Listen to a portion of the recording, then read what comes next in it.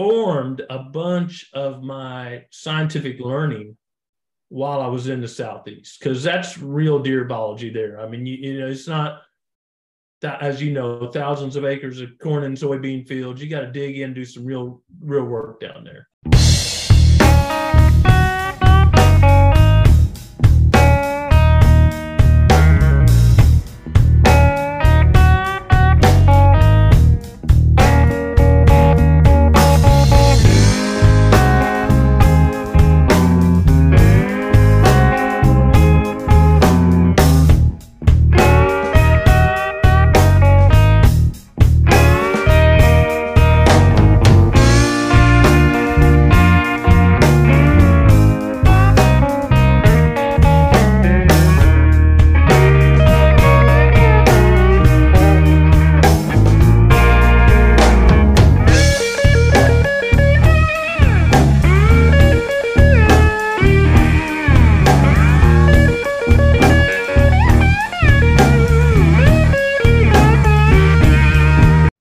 Thanks for tuning back in to Southeast Whitetail. I'm Mark Haslam, and today on the line I've got Jacob Barnes, and we are going to continue the series on Southern hunting culture. Jacob's going to talk about growing up in the South and hunting and what he looks forward to every year. So without further ado, let's get right in with Jacob Barnes. All right, ladies and gentlemen, we're back with Southeast Whitetail. Thanks for listening. I have on the line today Jacob Barnes. Jacob, thanks for joining me. Yes, sir. Appreciate it. I'm glad you reached out when I put the feelers out about trying to talk to some various people around the South, how they hunt, where they're from, and certain traditions. So can you tell us where you're from and where you live now? Yeah. Originally from Colleton County, South Carolina. Just south of the Earhart, small town there, and currently reside in Watkinsville, Georgia, about 5-10 miles south of Athens. That's a nice area. I mean, Colleton County, isn't that, that's one of the better counties in the state for deer hunting, right? Yeah, extremely diverse across the whitetail landscape. The wildlife landscape, but especially rich deer hunting tradition there. Yeah, definitely. So how did you, I guess just start off by saying, how long have you been hunting? My earliest memories are probably, I'm 28 now. So I probably went out in the woods and in the fields, probably starting age 4 or 5. First with dove hunting, but probably earliest deer hunting memory, probably around age 6 or 7. Dad deciding that he was brave enough to open that can and introduce me to the deer stand in Whitetail Woods. And since then, did you drift off a little bit from the woods, or did it just light a fire in you?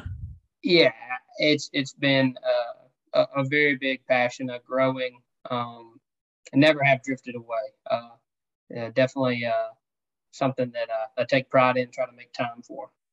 That's nice. Yeah, I just I've taken my 2 kids that are 6 and 3 a couple times in the previous years on the deer stand, but I've never taken a gun, and this year I've taken a little bit more and actually shot a deer with my son in the stand. And it's like it's like once, he's only 3, but it's like he wants to go. In fact, I took him Friday, and he had a little toy shotgun that made noise, which a friend of mine brought, and I didn't realize that, I didn't even think about, but having that toy gun is actually probably pretty good to help teach firearm safety, kind of learn it there.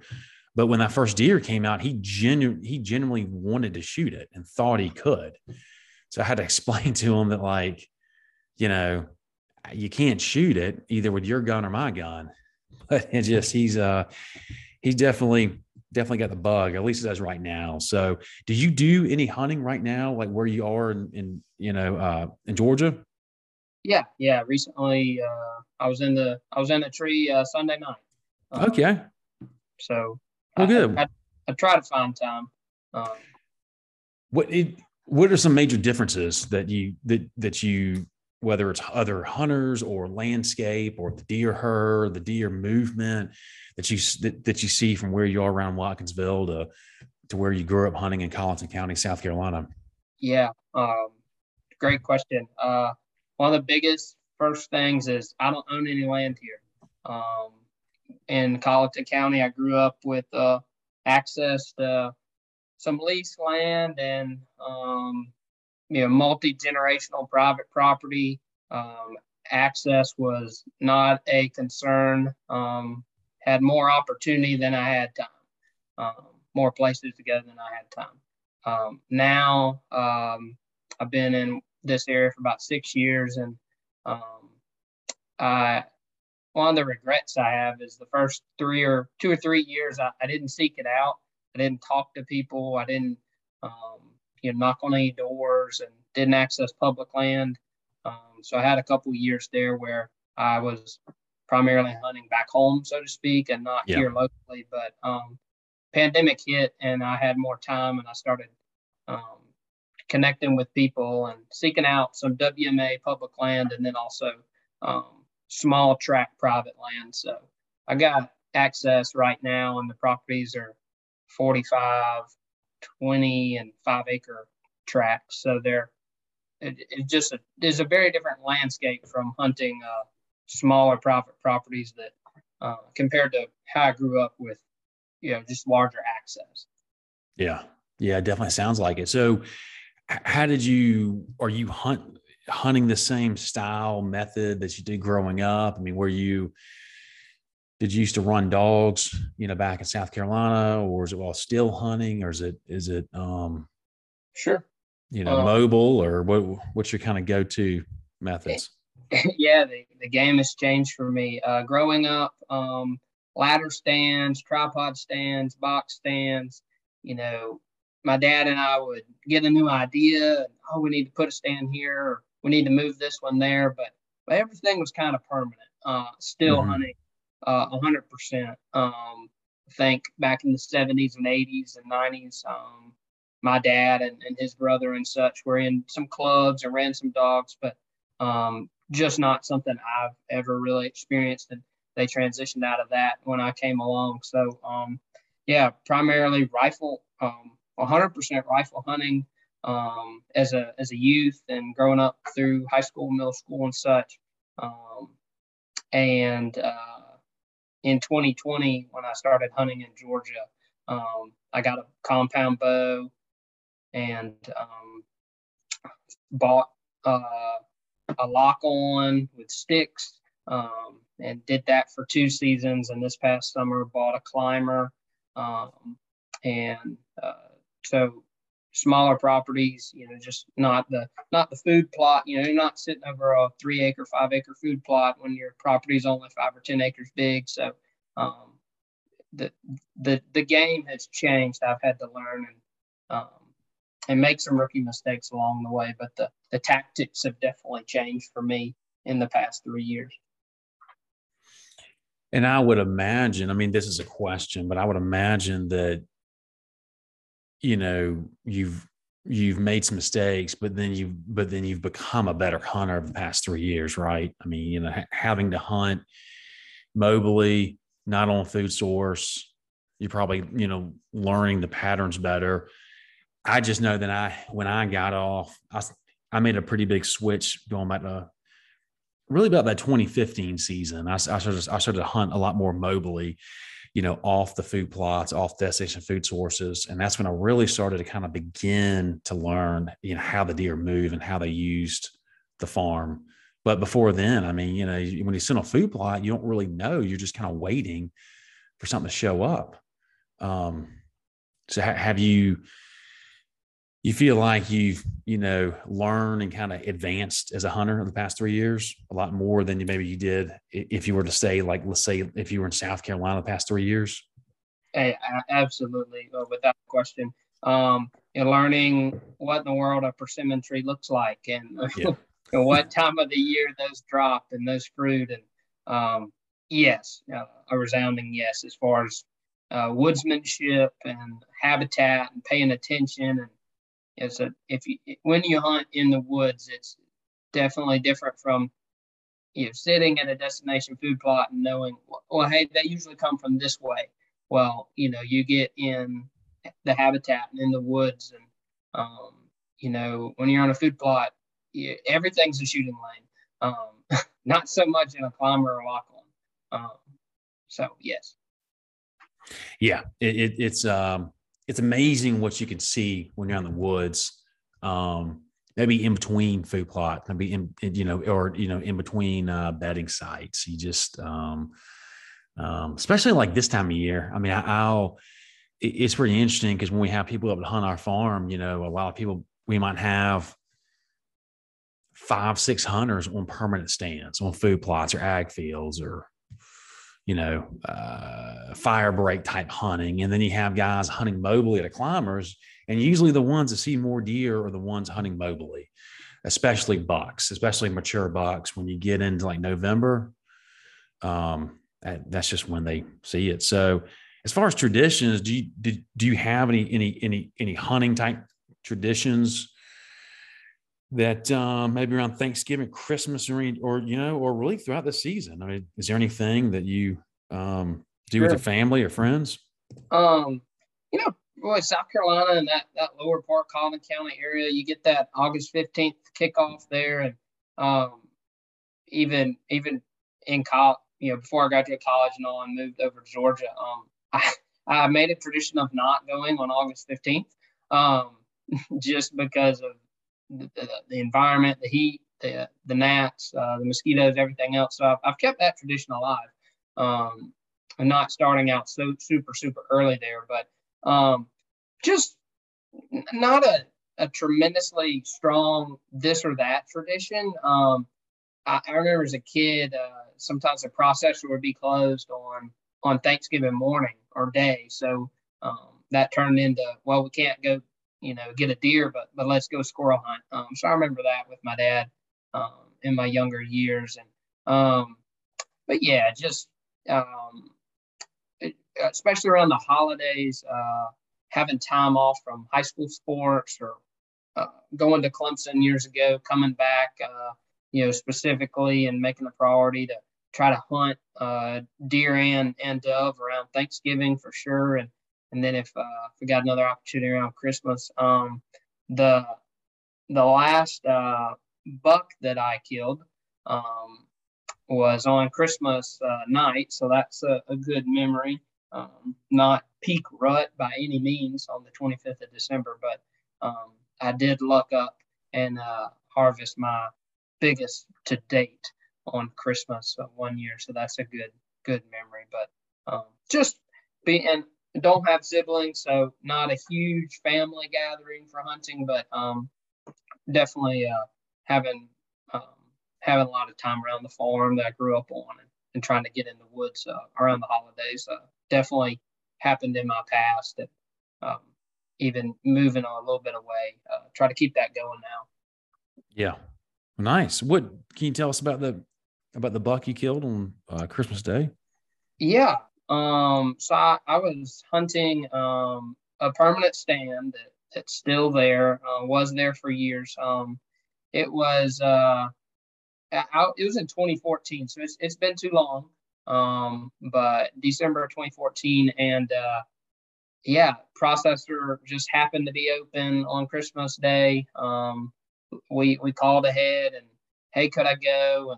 And my mom's parents were down, and her dad ended up passing a year or so later, but grandfather and grandmother were down for the holiday there. And it was not super cold. It wasn't in the deep South here. We've got no guarantee on cold weather when it comes to the holidays. That's right. Yeah. But it might have been 50, 55. I mean, it was a good, it wasn't hot, but it wasn't frigid. And I was on we call it a watershed ditch, but it's a really deep ditch that helps drain agricultural fields and such in the area. And really, it was a habitat transition. And so it's just long lanes, like 300, 350 yards, a rifle situation only. And to the left, on the left side of the ditch, which the stand was on, was mature pine, 30, 40, 50-year-old at the time. A lot of understory, just a lot of cover, a lot of bedding in there. And then you've got this 15, 20-foot wide lane that we would mow with the bush hog. And then it transitioned right into younger pine that had been clear cut before and probably was 6 or 8 years old, and just super thick in there and getting to where the canopy was closing a little bit. And yeah, two bucks came out right at about 125 yards crossing between those two habitat features, and never really saw the buck. I saw him broadside and made a clean shot, thankfully, but yeah, he dropped as soon as he stepped out, and got down to him, realized hey, this is a 12, 13 point buck. He's got split brow tines matching. So it was it's quite the Christmas surprise, I guess you'd say. Yeah, it sounds like it. Yeah, that sounds like an awesome hunt, especially on Christmas Day. You mentioned the weather, and that's absolutely true. I mean, there's Thanksgivings and Christmases where we're in shorts with AC on, or it could be cold. There's no telling. Do you when you're looking to hunt deer down here, do you decide when and how to hunt based on weather conditions or anything else, weather related, the moon, temperatures or anything? Or you just kind of go when you can go? I mean, I go when I can go. The only time I might not go if I can, and I might pull out from hunting is maybe if it's just like a torrential downpour. If that's the case, I might not go. But do you make decisions when and how to hunt based on weather related conditions? Yeah. Primarily, yes. I'll, if there's any, younger folks out there listening like myself, as you, fill up your calendar with work or career or spouse or pets, or Mark, you talking about your young kids. I'm not in that reality just yet, but living about 3 hours away from that South Carolina property, when I'm there, I go. Now, when it's when I've got more, when it's more convenient years ago, or even here in Georgia now, I will kind of be more. I'll be picky to a degree. High winds, a lot of rainfall. Yeah, I'm definitely probably back at the house on the couch. But cold, warm, wind out of the wrong direction.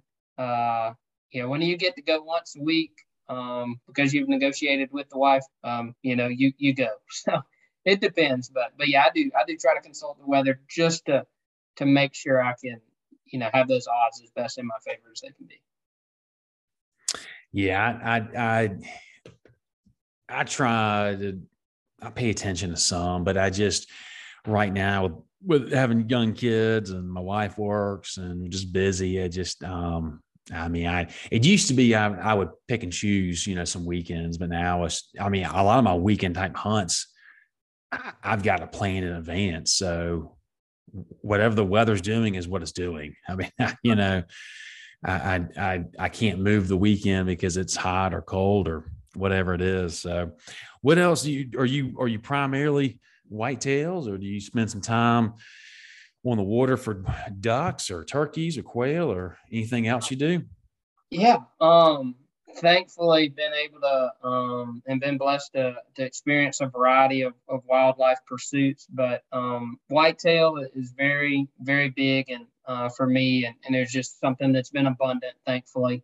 I guess following that would be, wild turkey. Definitely haven't, harvested near as many turkeys as deer, but, had a few successes and just meaningful hunts and pursuing the turkey bird there. And dove, my dad is very passionate and had a dove field for a number of years. We enjoy that. And I've never cut a feather with ducks.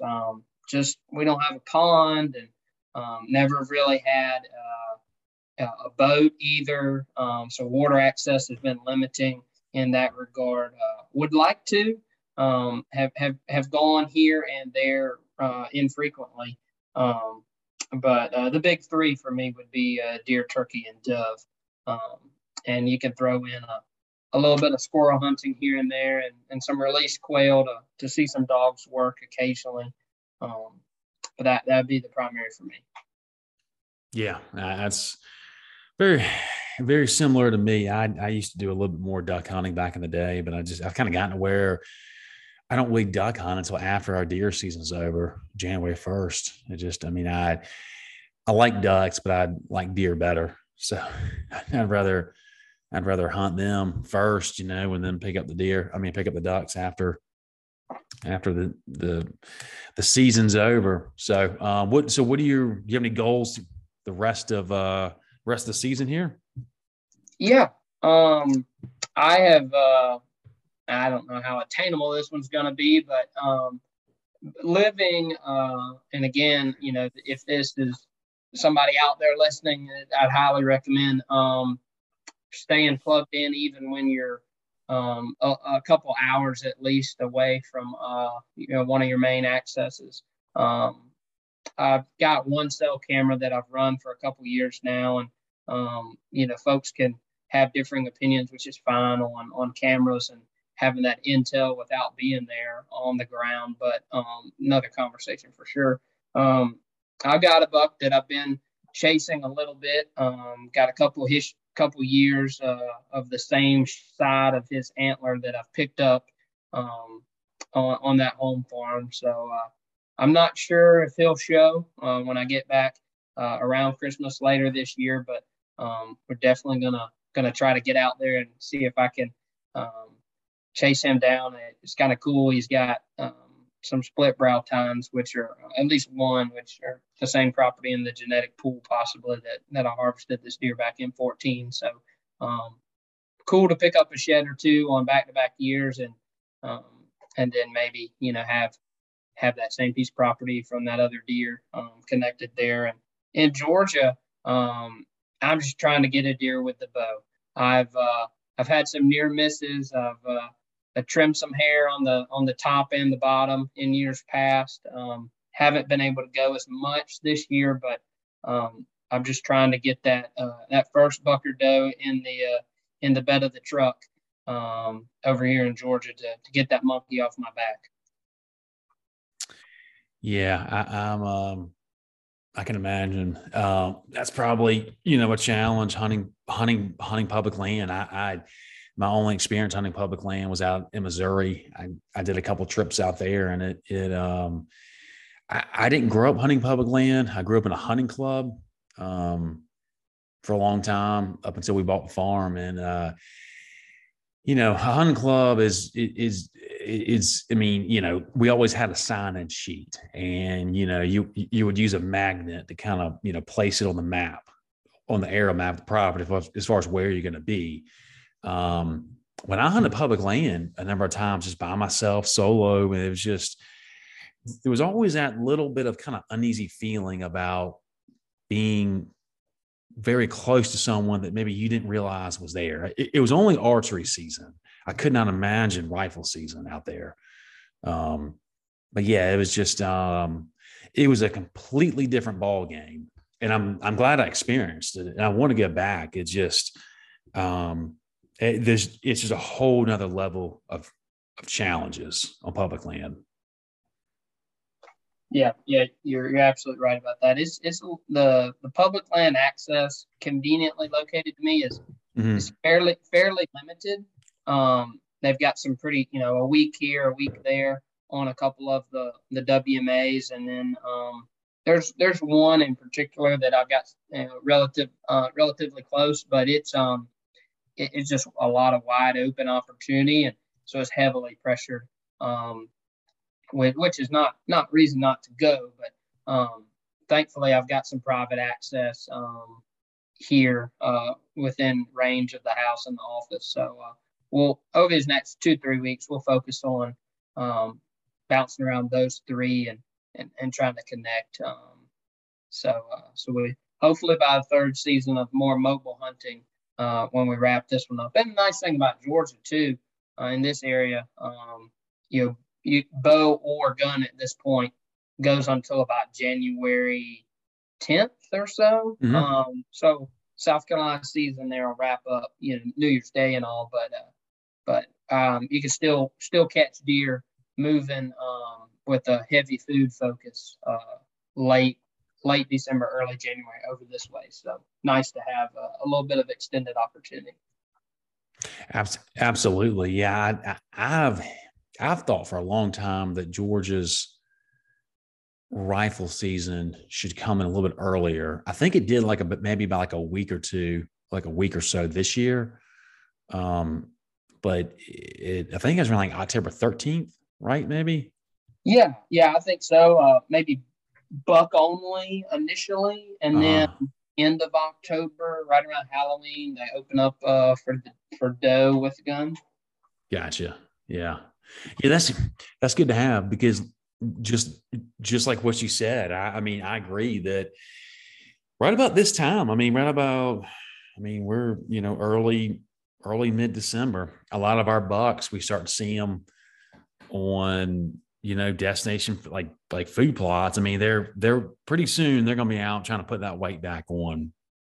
And looking at some of these bucks I've got on camera, or the ones I've been seeing lately, I mean, they're just they are, I shouldn't say they're run down. I mean, you can't see their ribs, but their gut, I mean, it's like they have that athletic cut that like a bird dog would have, where from their chest, there's a sharp diagonal cut going back to their, their hindquarters, the hams, where normally that'd be the guts like a big gut hanging down, where it'd be kind of, it should be, that bottom chest belly should be kind of parallel or dipped down to the ground, but now it's like cut up like a, bird dog.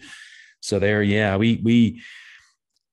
I've had some luck over the years in December on some food sources, but it's just tough because, I mean, these deer, I mean, you've got the pressure from the hunters like you and me, and then you have, which I think about every so often, you've got the actual deer itself. I mean, the does, a lot of the does already have fawns to begin with. So they have like a doe group. They're in a doe group, or they're raising fawns. And then they start to go in their heat cycle, but they're not receptive. And then every young buck's chasing them around when they're not receptive and they're not willing. And then they do come into they do become receptive. They do want to breed at that point, and then they're breeding, and then they still have fawns they're trying to raise, and the bucks are just, I mean, I think about how long these bucks, especially, I don't know what kind of deer density y'all have. I would think it's very high, like ours around where I am, but our deer density is so high that a lot of our buck to doe ratio is just way out of whack in a lot of the counties where I'm around.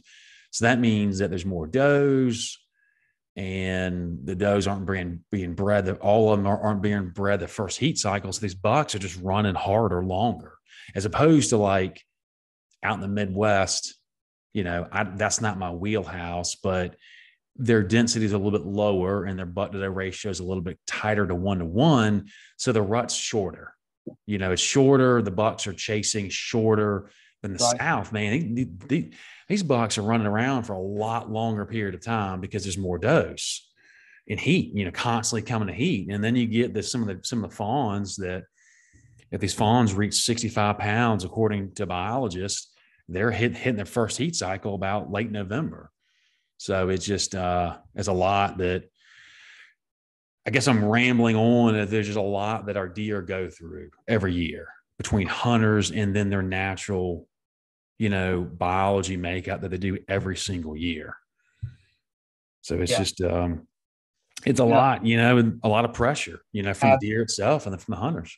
Absolutely. I was at a ball game recently, and I was showing a guy at the tailgate a picture of a deer my dad and I targeted back in August. And I got a February 2022 picture of a bachelor group running through a food plot, and I had this buck was the bigger of the racks in the picture, but he was kind of facing the camera, so no broadside, couldn't get a good picture of just what kind of weight he had on him and all.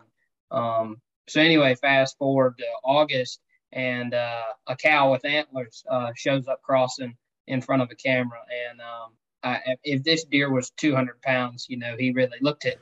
And I'm like, Dad, this is a mature deer. You're going to have more opportunity than me. But if you see this one, shoot this one. And short brow tines, wide rack, mature. But that was like August 20th. And he harvested the deer successfully November 12th, 40 yards from the stand was like 40 yards from where I got that August picture. He got that buck November 12th, and he tipped the scales at 165. So, there's no way that deer weighed, 165 back in August based on the picture.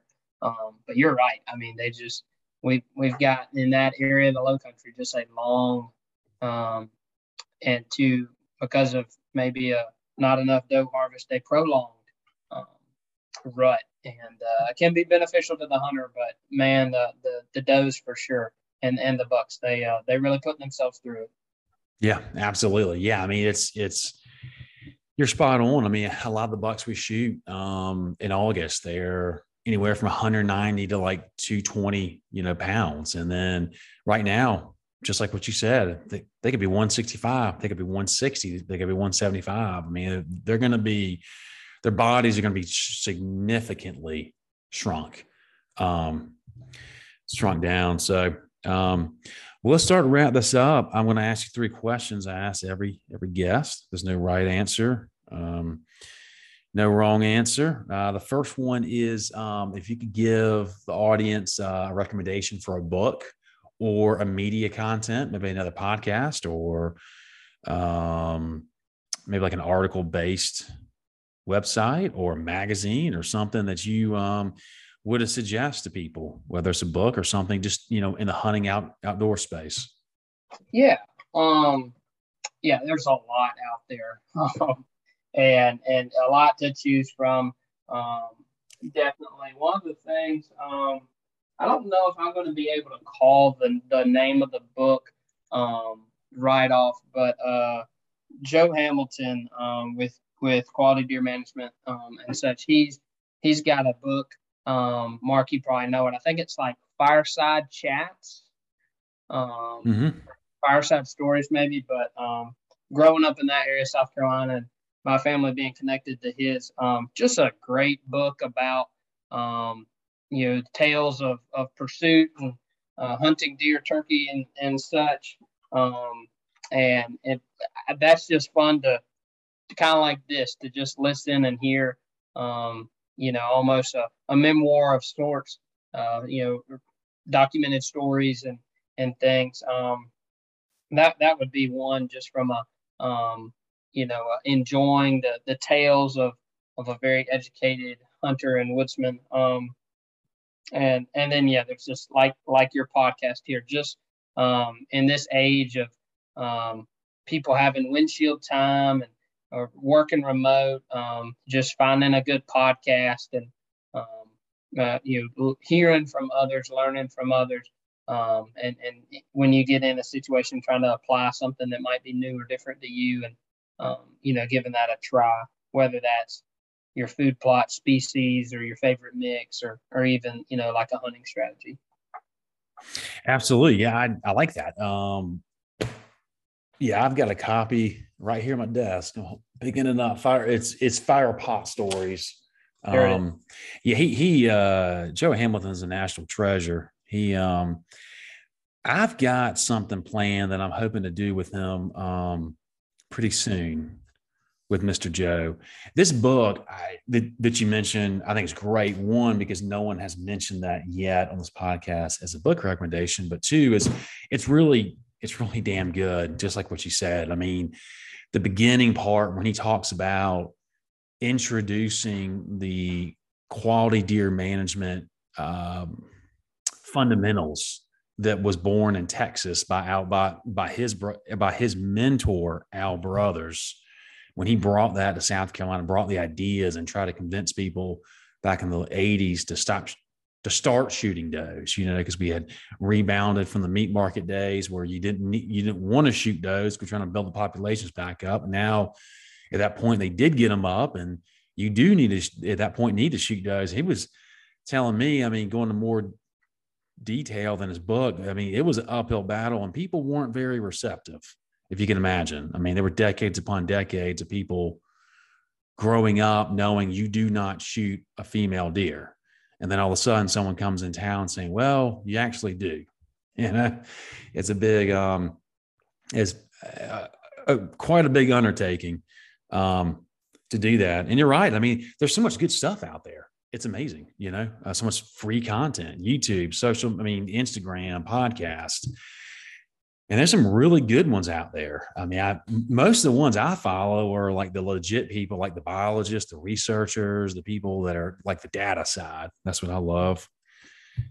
All right. Second question is, what is just a go-to favorite wild game dish? It doesn't have to be venison. Maybe it's something you grew up, your parents cooking, or relative, or just something where, it's, you've got plenty of time to cook it. You've got a freezer full of game. You can cook whatever you want to, and just something you just look forward to. Sure. Yeah. My culinary talents aren't super deep in the wildlife realm. But early fall, dove hunt, dove breast with bacon on the grill is definitely a must do, and an entry level dish. I really love deer burger. It's just versatile. Again, you've got your back strap and your tenderloin that are more on the delicacy side from the whitetail, but just easy weeknight meals, especially with the family. Tacos, spaghetti, and that's a great way. Moving from a very rural area into a little bit more of an urban environment, just the deer burger has been a great way to share meals and introduce maybe some not so frequent hunters or some non-hunters to, hey, instead of going to the store tonight, how about let's just go over here to the freezer and then, that you're well on your way to a standard spaghetti, so to speak. And it's been more infrequent than I'd like, but my mom is pretty good with the fried turkey breast or turkey bites. But she's always been quick to warn, make sure you don't shoot low, or else you'll get shot in that breast. So we always try to aim for that red head when we get a chance. Yeah, that's a good way of putting it. It's hard to beat wild turkey breast. I mean, it just it always amazes me when people talk, when like hunters, people that turkey hunt, every now and then I'll hear someone talk about, kind of allude to turkey meat, wild turkey meat not being the greatest. And it's like, I get the legs can be very challenging to cook, but the turkey breast, man, I mean, that is some fine meat. That is some good stuff. And you're right. Just keeping it simple with, burgers, spaghetti, stuff like that, tacos. I mean, it's a great way to introduce non-hunters, people that maybe aren't really like, wild about eating venison. They're not really gung-ho about it, but you that kind of stuff, chili, spaghetti, no one is able to tell the difference between beef and venison. When you mix it into something, in my opinion, you can't tell. And it's a very good way of people getting over that weird phobia they might have about eating some kind of wild animal that didn't come from a grocery store. All right, last question. We'll wrap this up. Is what is something in your opinion that is a big conservation issue in the South that maybe, everyone doesn't really know about? Maybe it's not on the forefront, but it should, something I've had people talk about, CWD or turkeys. And I had one guy talk about, the redfish and the snapper, seasons, which have been a hot topic around Georgia, Florida, I think South Carolina too, of the years. But is there something you feel like is a kind of a hot topic or something that really should be on the forefront for people conservation related in the Southeast?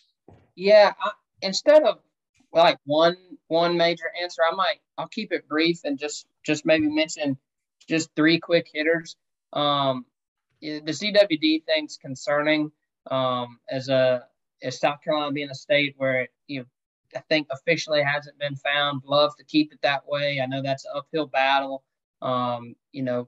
Challenging to really you could prepare and look at other states and if and when it is ever found, hopefully that's not a game over for the whitetail and consumption of the meat and such. But just love to see our SCDNR and such just be as proactive as they can. If that's looking at baiting and the providing of supplements or there's a couple different avenues, obviously, transportation of deer, carcass, etc.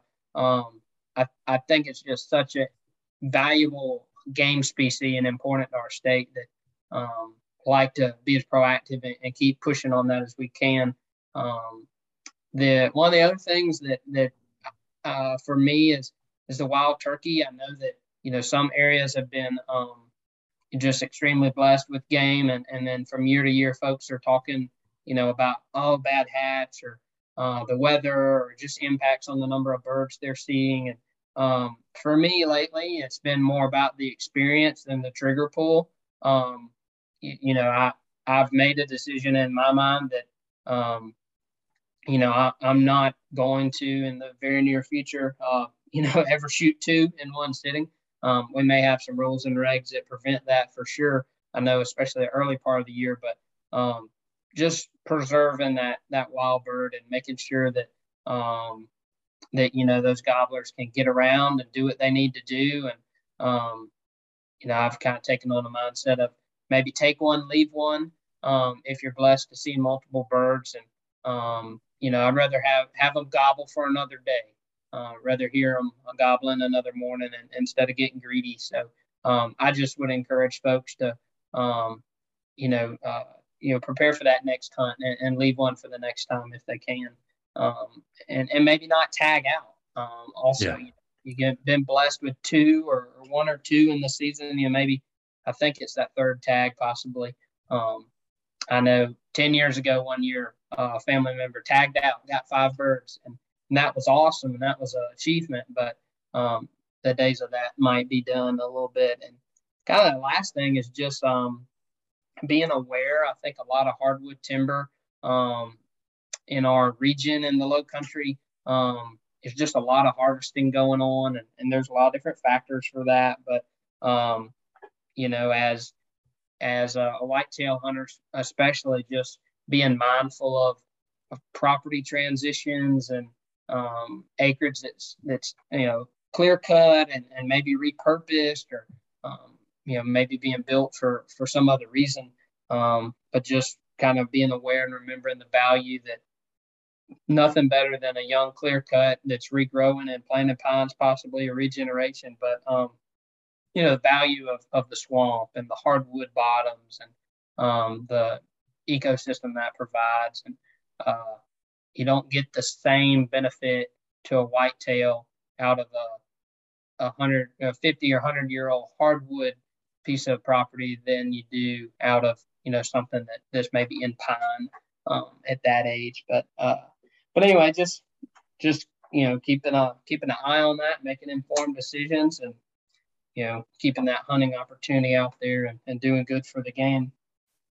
I like that. I do. Yeah. I mean, I think you're spot on about the turkeys. I've enjoyed more trying to grow the population, work on the turkey habitat, the predators and all that. And I hunt them, but I'm not, hell bent on filling a tag like I am like a, deer. I mean, like every year my goal is to, shoot some deer and, fill a buck tag, but turkeys, I'd rather do more burning, and do some habitat work for the turkeys and see them and monitor them, make sure, and try to improve the numbers. But I do like hunting them.